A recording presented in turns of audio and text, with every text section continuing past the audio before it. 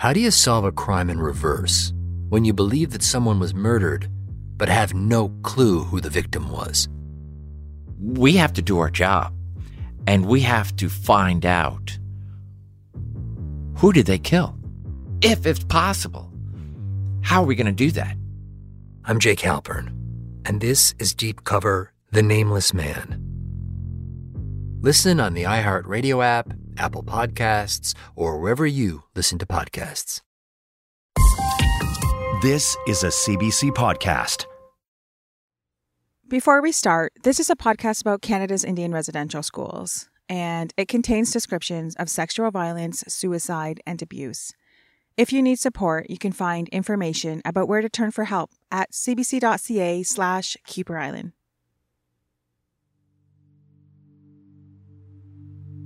Richard Thomas died in 1966, but the death of a child at a residential school isn't a thing of the past.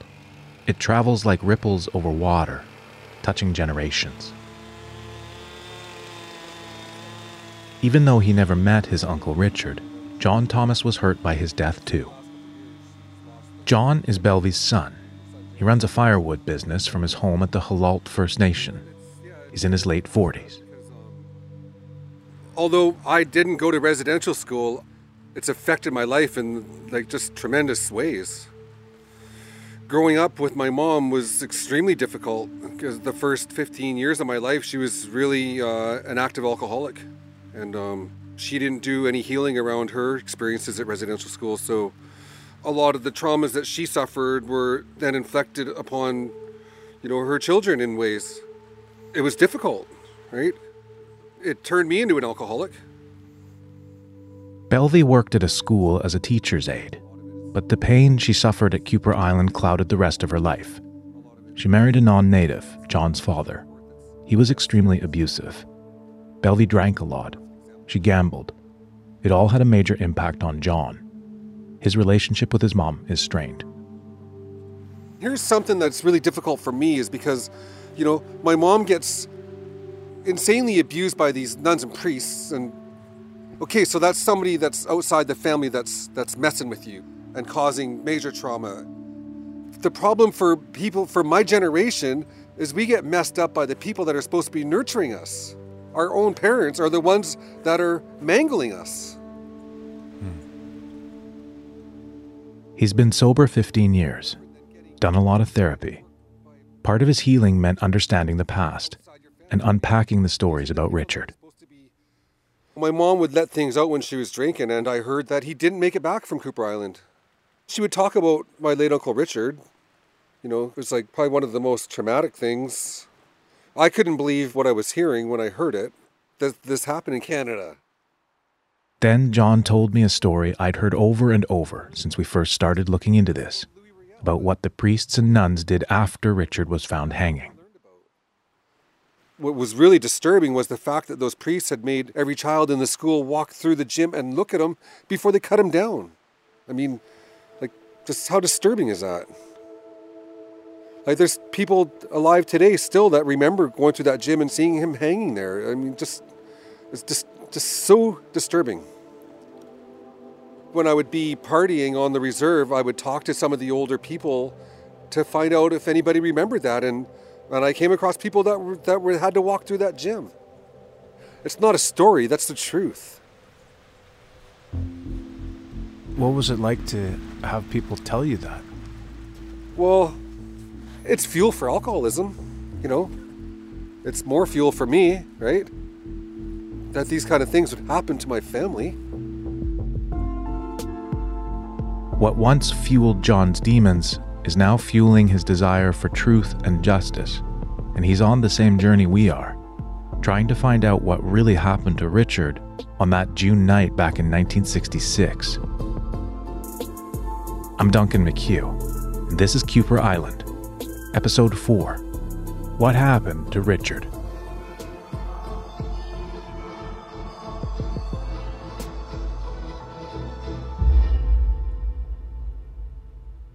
When John started searching for answers about Richard's life and death, he didn't want to ask his mom. It was too triggering for both of them. He didn't need more of that. Instead, he turned to social media and found plenty of upsetting stories about his late uncle. He got killed by a priest in residential school. But not only killed, he was sodomized first. I mean, like, it's insane. He also heard a rumor that Richard was buried in an unmarked grave in Penelakut, so John decided to create a memorial. That's when he figured out Richard has a proper grave, in the Halalt First Nation graveyard. He's buried right down the street from me here, and I found out that they got late Uncle Richard over here to Halalt and buried him in our family graveyard. It was relieving. It was very relieving. Just to know that he was here in Halalt. That he's here. Yeah. He's home. Yep. Yeah, he's not in an unmarked grave on Kuper Island. Yeah. Yeah. But let's not take anything away from the children that are there. This situation is unique that Richard was brought here and buried properly. But, you know, there's a bunch that weren't, right? I asked John if it matters to him that there's a new statutory holiday to recognize truth and reconciliation. Canadians from coast to coast to coast marked it by wearing orange, a color that's come to symbolize the suffering of survivors. I've lived 48 years of this. I don't need a day to reflect on residential school. It's been a major part of my life. Yeah. Understood. But the rest of the country, if you feel good putting on an orange short, then, you know, get on board. Show some support. If it warms your heart to be a part of, then great. So what does need to be done? Let's get some of these priests in jail. Let's lock them up. Like, show us that you care enough to charge these people. Like, come on, Canada. They're old. Most of Who them are dead. cares? Who cares how old they are? Get them behind bars. Like, show Canada that First Nations people are worthy of a bit of justice. Right? We're worth that. My Uncle Richard is worth that. John wants Richard to be remembered for more than the ugliness of his death. One of the first things he and Belvy told us was that Richard loved writing. They said there's an old book out there somewhere with his stories in it, but no one had a copy. Would you like to see the book that Richard's writings are in? Yeah. What, did you found it? No way. I read it when I was a little kid. My mom said, "Oh, this is your late uncle," and I read a story about a deer, right? Yes. Yeah, okay. So we went, both your mom and you were talking about it, and we were like, what is this? So we went and found it. How did you find it? It was in the Vancouver Public Library. Unbelievable. Yeah. Yeah, let's read it right now. That'd be great. The book is called Tales from the Longhouse. It's a collection of legends written by First Nations children from Vancouver Island who gathered the stories from elders. It's a bit of a dusty relic, published back in 1973. Richard tells 3 stories in it. One is the tale of a boy turned into a deer. Another is about a girl transformed into a crow. The last one is the origin story of his people, the Halalt tribe. Yeah. There's the book. Yeah, so let's... Wow. Yeah, I remember Richard Thomas, age 14, grade 7, Kuper Island Residential School. The Halalt tribe. Richard Thomas. This is told by his father, my late grandfather, Stan Thomas. Once, many, many moons ago, there was a very kind man. He lived in Saanich for a long time all by himself. He had not seen another person since his father had died of some kind of sickness. His mother had died a few hours after he was born. From the time that he was only 10 years old, he knew how to hunt, carve, make weapons to kill animals, and how to make shelters for himself while out hunting. He knew how every animal looked and smelled, but he never knew what a woman looked like. One day while out hunting, he saw a strange creature walking around with 2 legs and 2 arms. According to the legend, the hunter ends up trapping the creature and discovers it's a woman. The man decided to call his woman Halalt, after a beautiful fish that he had one day seen his father catch, because he thought that she too was beautiful. She decided to call him Mishkin. When they were very old, they had many grandchildren. These young people wanted to call themselves the Mishkins, but he said before he died, "This is Halalt's tribe." There is still a tribe called Halalt. I know this because I am one. Awesome. What do you think of that? Well, it's just amazing, right? It's just so heartwarming. Heartwarming. Why? Well, because there's a piece of my uncle, right? Yeah. It's a piece of my late uncle that, was killed, right? Yes. And here's a piece of him that's still alive. Yeah, that's awesome. And to be like, we're in Halalt. This is Halalt, right? I live here. Yeah, this is great. Yeah. Yeah. It's awesome. I couldn't believe, that we found his writing. Right? Because it's like he's talking to us, right? Like, yeah. He's guiding you. Maybe. Absolutely. I hadn't What thought about else? it that way. Right? You're working for him. He's guiding you. I like that. Like, there's so much more going on than what we see, right? I've been with enough traditional people to I believe strongly in good. spirits and that the ancestors are talking to us. Yeah, there's a good chance Richard's sitting here right now with us, right? What I loved reading his words just because it gave me a connection to him. Yeah. Because at first we just heard this story, right, about this boy that committed suicide. That was all we knew. And then now we're starting to learn more about him. But the other thing that I thought was super cool was just that he was like, he got the story from your grandpa, and then he says, like, I'm Halalt. Like, this is who I am. Right? I am one, which is pretty cool. There's got to be some kind of legacy for my late uncle Richard Thomas. It's just like the way that you die can be your legacy, which just sucks in this case, because there's so much more to him than his death. It's a bright part of him that we get to share, right? I just can't thank you enough for bringing that. We had already asked Belvie and her partner Ken to take us to her brother's grave. Now it feels even more important to pay our respects. Okay, I'll see you guys there. Yeah. Take your time. Okay. What time is it? Oh, 2:41. We usually don't go to the graveyard after 4 or 4. 3. 3? Oh. The Hulkaminum have customs about not disturbing the ancestors after a certain time of day, so we're sort of racing to get there. Hi, thank you.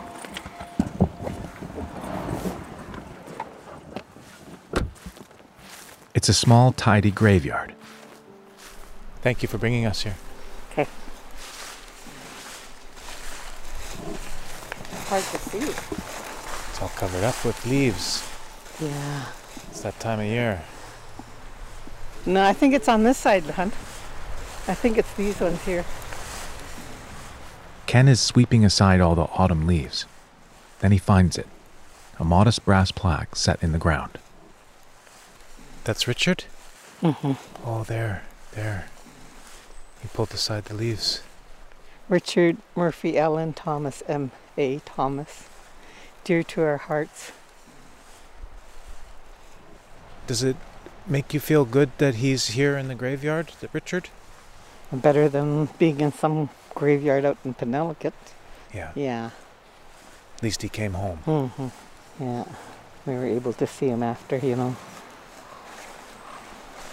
It's in our tradition to put tobacco down, so I'm just going to put some tobacco down for Richard to let him know why we're here and to say thank you. Would that be appropriate? Yeah.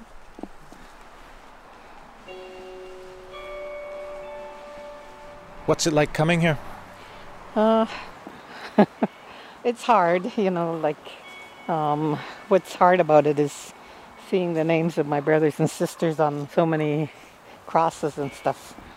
And that's my other brother, Arnold. He was just younger than Richard. Well, Brian was younger, but Richard and Arnold... To Belvie, the early deaths of her brothers and sisters often point back to the trauma they experienced at the residential school. And it all started with Richard. I've never actually put that together, that Richard was the first really big tragedy in your family. Yeah, Richard was the first that we all just, it seemed like it just broke us all. And it was like every 2 years we were losing somebody after that. Because, after Richard passed away, we just all started drinking and, we just wanted to try and forget about it, sort of thing. And we were young, we were all abused at the schools and forget everything. everything. We were all on a suicide mission. After Richard, it just really affected us. We were all trying to kill ourselves, whether it was through alcohol or whatever, And most of them did. Like I said, there's only 2 out of 17, 2 left. So, a lot of them managed to do it. I just broke free from it. Some reason or other, maybe I have a mission.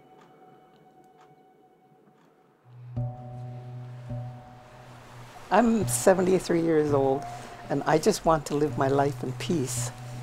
And the only thing that would really give me a lot of peace is finding out what happened to Richard. He didn't commit suicide. I know that in my heart. So if we can find out what happened to him, I would feel a whole lot better. I mean, he was my friend, my brother. You just don't get over those kind of things. And when somebody tells you that he did wrong to himself, it's not a happy place to stay.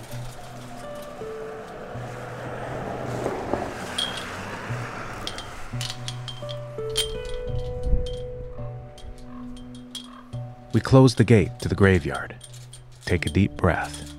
Then me and my producer Martha turn our attention to the next person on our to-do list. Right, Joe Norris? No. Philip Joe? Philip Joe, yeah. Yeah, where his house was. Just the day before, a survivor had spoken up at a big public meeting, revealing that he'd witnessed Richard hanging. We figure he might help fill in more blanks about Richard's death. His name is Philip Joe. We want to find him, and so does Belvy. When I heard about Philip talking about it, I wish I was there to hear it. I really do, because that's the first time that it's been spoken in public. Ken thinks he knows where Philip lives. Belvy wants to take us there, even though she's never met him, and right away. So we jump in our cars and drive to a different tiny Indian reserve, eventually arriving at a small, old house. At first it seems like no one's home.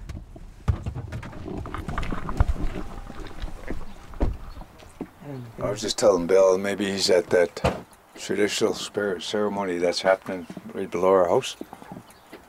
Oh, no, maybe not. Hey. Hey! So what's up? Hi. Hey. This is Philip Joe. Philip invites us all in.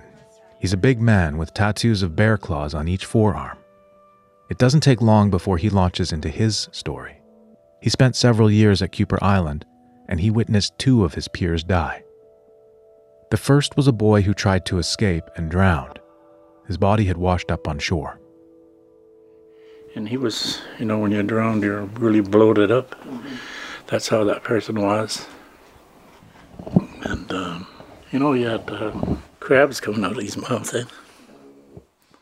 It's yet another story of the Oblates forcing kids to stare at a dead classmate. And I remember them telling us to stay around the body and look down. This is what can happen to you if you feel bad and want to run away. And some of the kids and myself wanted to look away, and then we got hit by that 2x2 they always carried.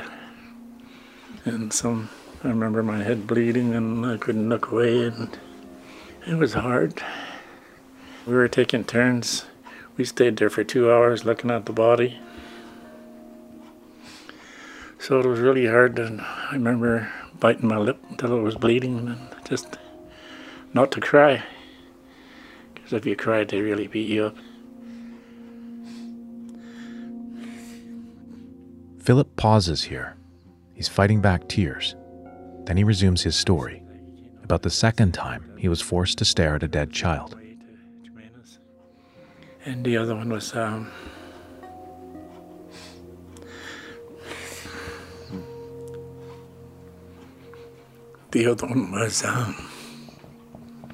when he hung himself.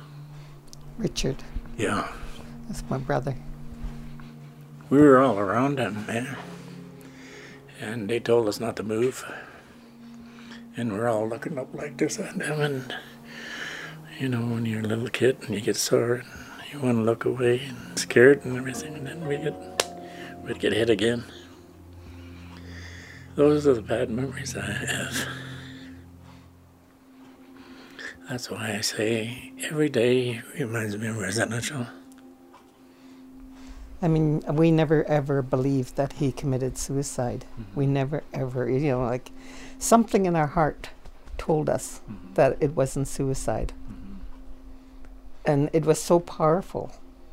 Like to this day, I've been asking questions and wondering, you know, like, and then when I know there's some people, when they viewed him, they were telling them that this could happen to you too. And when they marched us all around outside and everything, they had us in a circle. And like I said, we didn't know what was going on. And they told us to look up, so we looked up like this. And he was hanging there. And they told us not to move, keep staring. They often put stuff in our minds about why the kids were doing things like that. They said, if you're going to feel sorry for yourself, this is what's going to happen to you. You want to do that. So they put it in our minds not to feel, like more or less beat it out of us, eh? Don't feel sorry for yourself. Don't cry for your family.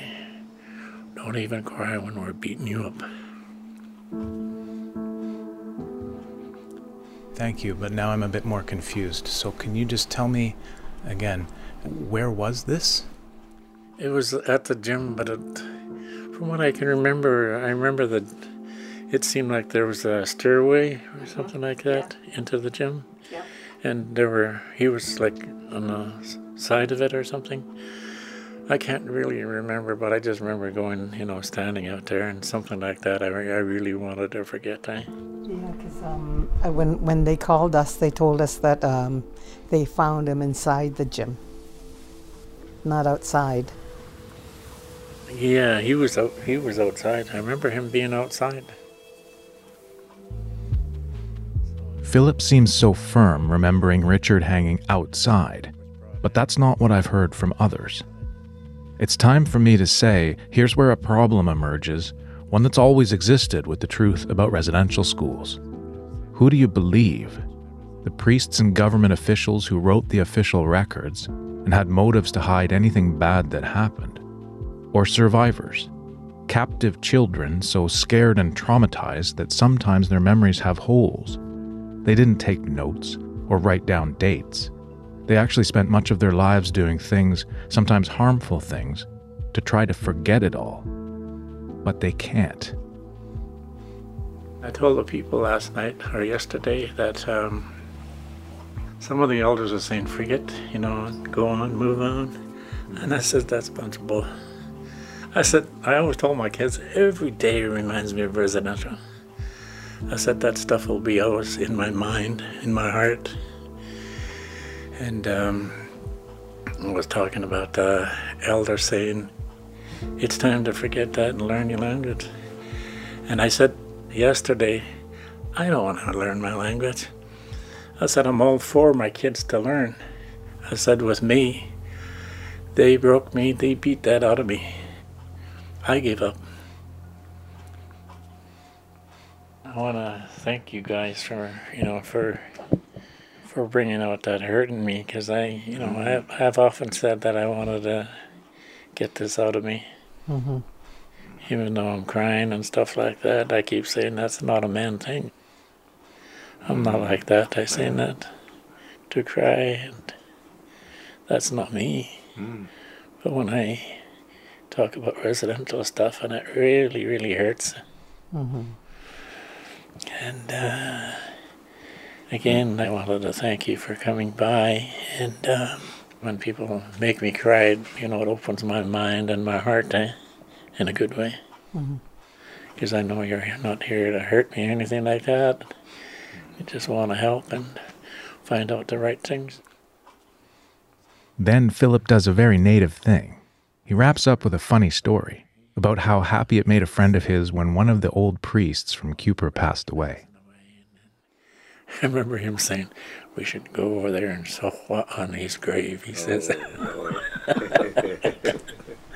I don't know what that means, but... I laughed and he was talking about it. I don't speak Hulkaminum either, but I'm guessing that means number 2. Great guess.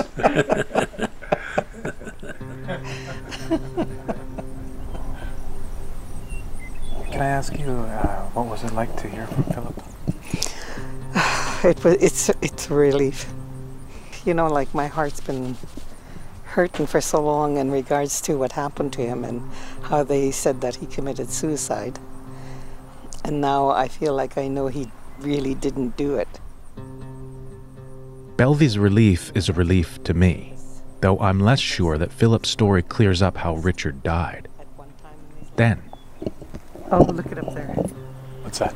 Up in that tree. Oh, a big eagle. Yeah. Yachola. Yachola. Say it for me one more time, Ken. Yachola.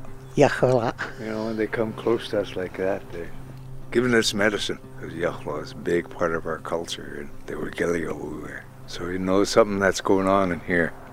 You're looking at us. Yeah, looks like it, right yeah. Yeah. On the Mikasi. Hello. Hello, eagle. I always thank them when they see them. You go, Heitzka. Make wish. Aw. That's cool. Yeah. Belvy met Ken a few years ago, after she quit drinking and started counseling. He's teaching her more about Hulkaminum traditions. It's all good medicine. Thank you for bringing us here. Thank you. Thank you very much. Yeah. And we'll need it to grapple with the document awaiting us when we return to the city.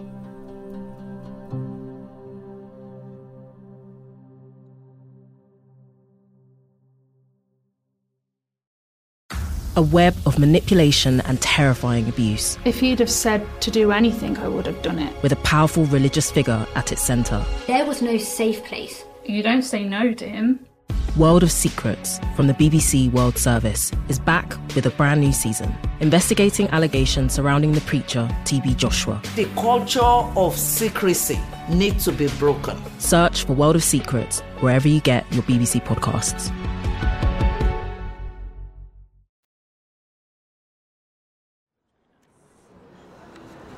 Okay, so as of today, this morning, we got the coroner report to do with Richard Thomas's death. We're back in Vancouver, where a file we've been chasing has arrived. The coroner's inquiry into Richard's death. This is page 1. It says he was 16. June 25th, 1966. Because of COVID rules, producers Jody and Martha and me are sitting at a cafe outside, reading the report for the first time. It's 18 pages long and loaded with information. Attached here too, please find the photographs mentioned in the previous report. Okay. Oh my God. So, yeah, there are 2 photographs in this report. Oh my goodness. And they're very difficult to look at. Goodness. I've never seen photos of a death ruled a suicide. The pictures are disturbing. They show the inside of the Kuper Island gym we've heard so much about. It's clearly a converted barn, with 3 rows of wooden bleachers. One photo is a close-up of a boy's head, noose around his neck. The other shows his body hanging next to a bench, his legs and hips lying on the rough wooden floor. Well, who knows what happened, but the suggestion is that he was on the bench and stepped off and hung himself, and so he's now hanging half on the floor and half in the air. We start working through the police report. Here's the version of events it lays out. On June 2nd, 1966, one of the Oblates left the island with a group of children. That left Brother Brian Dufour in charge of the boys. No one realized Richard was missing all day. Just before 11 p.m., the brothers start to look for him. They find his body in the gym. They call police. They arrive at midnight with a doctor who pronounces him dead. In the balcony, there was a copy of the New Testament, open to Acts 15. Thomas was to take a test on the acts, and this would be the reason for this. Father Lobsinger read the pages at which it was opened, and he did not attach any particular significance to these passages. The officer interviews 3 child witnesses who say they last saw Richard at 7 p.m. So basically, these are statements by children, and they talk about, they were inside a gym. Richard was there. He was playing with a rope that leads up to hold a movie screen. He was making a knot, putting a loop at the end of the rope. He put the rope on his hand, or he put his hand in this loop, and he tied it. And it says here that he was lying on his back on the floor and was pulling on the rope.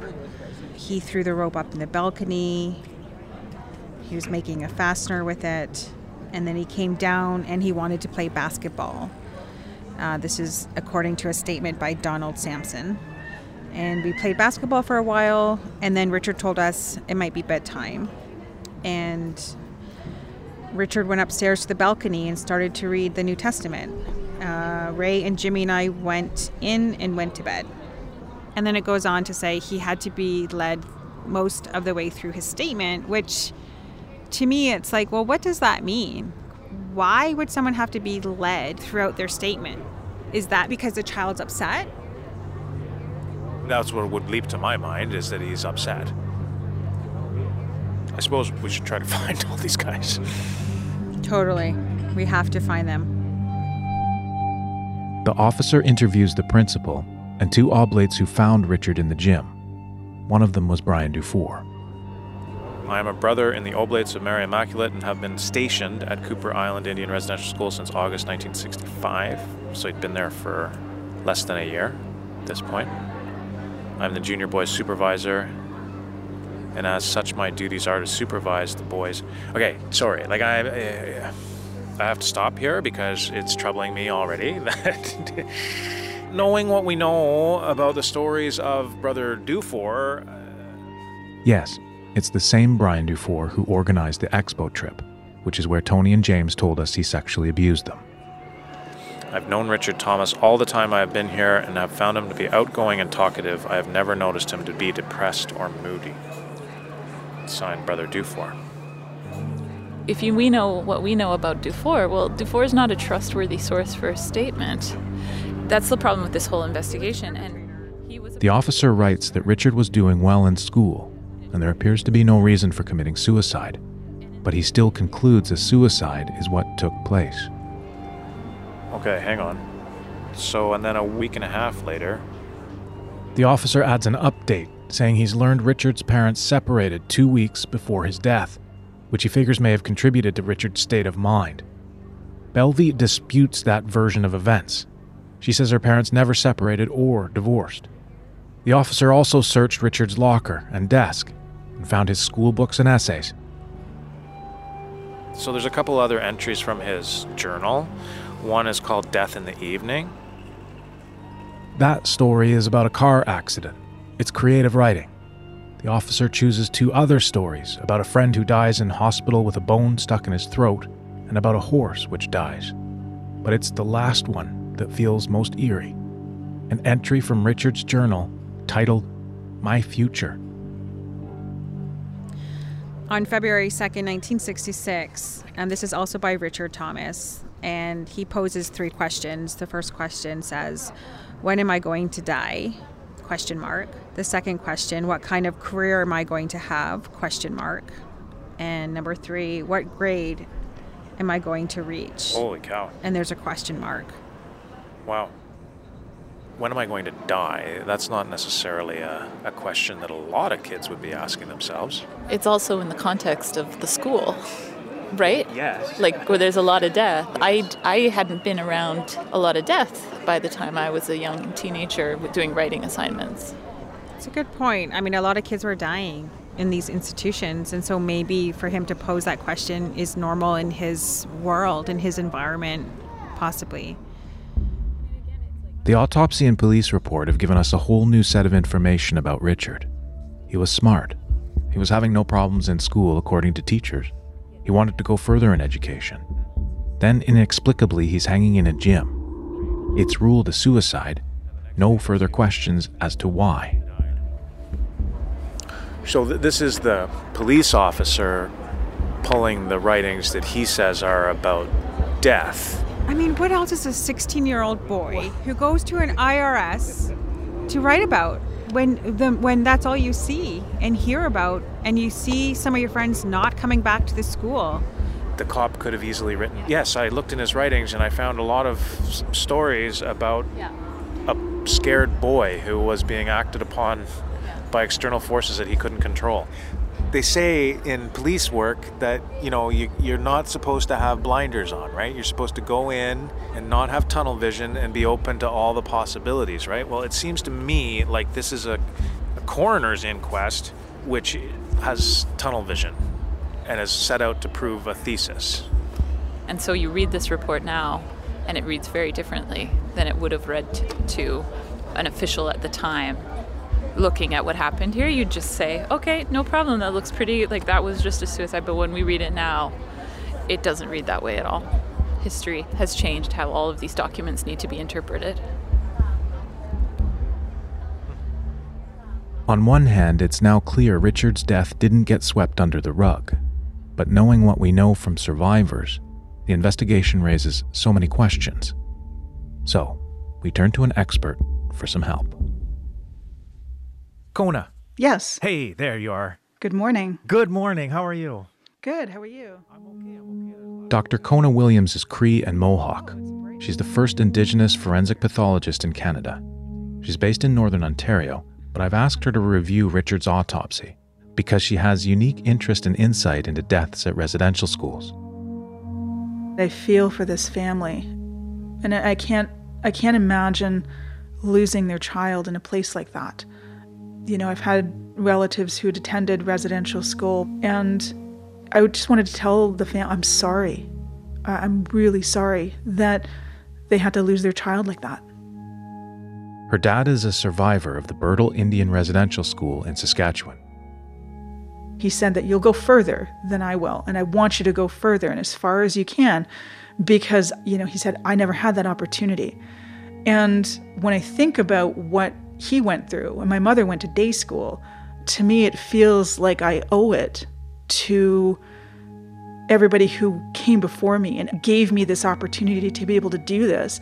It's almost like I owe it to them to find the truth, because this is what I do. My whole job is finding truth about how people died. And so this autopsy was completed before Kona was born, and she says right out of the gate, she would have done things differently. The autopsy report itself is quite short. So for me, I'm used to having a little bit more information in there, but from what I could tell, a full autopsy was completed, which I think would have been important in a case like this.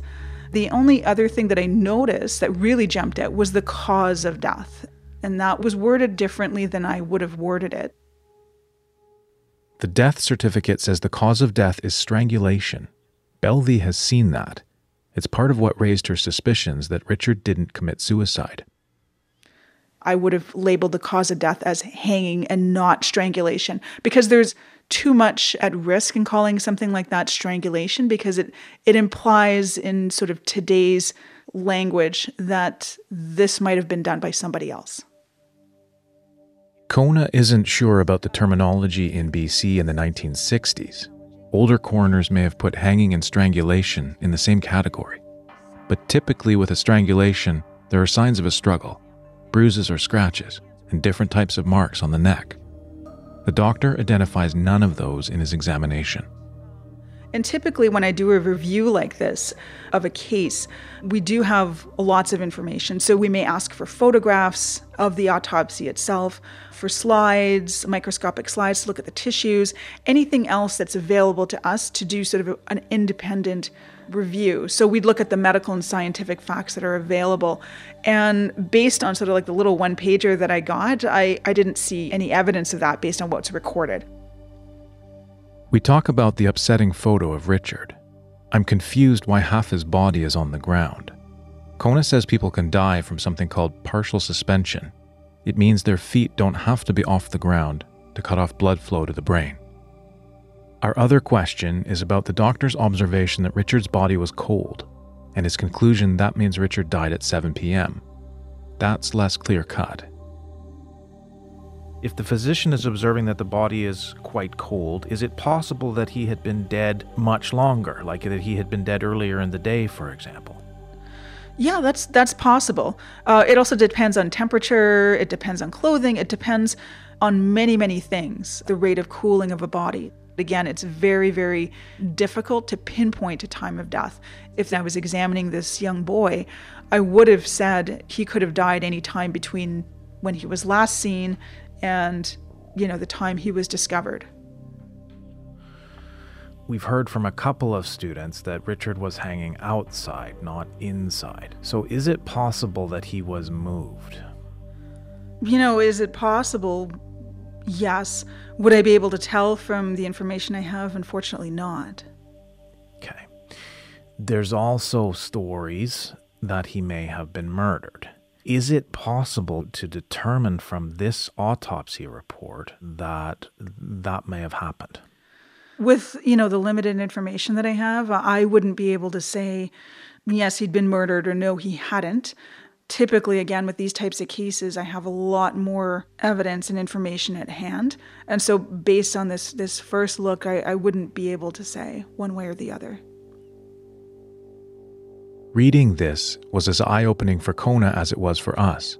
She has years of experience, but it's the first time she's ever seen an autopsy of a residential school death. She believes Richard died by hanging, not strangulation, but emphasizes the report is far from definitive. For the time and the circumstances, it was adequate. Looking through the lens of today, if a child dies at school nowadays, the investigation, there'd be pages and pages and pages of information. The report, at least, would be very different. So it's hard for me to put today's lens into what was done before. But again, considering what was done to these children, I wouldn't be surprised if their after-death care was similar to their care in life. Being what? Poor, if at all. And that'll be the big question. How well were they investigated? We know that a lot of times families had no idea not only where their children were, but whether or not they died. So that, by today's standard, would have been completely unacceptable. So if the very basics of communication to families about the death of their child wasn't done, I wouldn't be surprised if the rest of the investigation was either improperly done or not done at all. I'm really not sure how we're going to share all this with Belvy, but I feel like I have a responsibility to do that. I do know this. Richard's death was the exception, not the rule. The majority of deaths at Kuper Island weren't fully investigated, and many children didn't get proper burials, which leaves so many questions for Hulkaminam families and communities about what to do next. Coming up on Kuper Island, we find out how the people of Penelakut are trying to make things right by feeding the dead. And I was very surprised when she said, yeah, there were some missing children here eating at your guys' table, and they thank you for sharing your food with them. And we visit with archaeologists using high-tech gear to confirm the children at Kuper Island weren't only neglected in life, they were neglected in death. That seems like a crime. The country would institutionally construct a system wherein children were likely to die. Who builds a school and puts a cemetery next to it? Kuper Island is produced by Martha Troyan and Jody Martinson and hosted by me, Duncan McHugh. Our senior producer is Jeff Turner. Our coordinating producer is Roshni Nair. Mixed by Kate McIntosh and Evan Kelly. And Arif Noorani is the director of CBC Podcasts. Theme music by Zibiwan. Art by Elliot White-Hill. Heichka, Jimmy Gwitch, to Belvy Breber and Ken George, John Thomas, Dr. Kona Williams, Philip Joe, Roger Corriveau at CBC Sudbury, and the CBC Reference Librarians, especially Diana Redigeld. If you need support, you can access emotional and crisis referral services by calling the 24-hour National Indian Residential School Crisis Line, 1-866-925-4419. Or for more resources on Canada's Indian residential schools, go to our website, cbc.ca/Kuper Island. Thanks to all of you who rated and reviewed us. It helps people find us, and we're sharing your messages of support with survivors. Miigwech Bizindayik. Thanks for listening.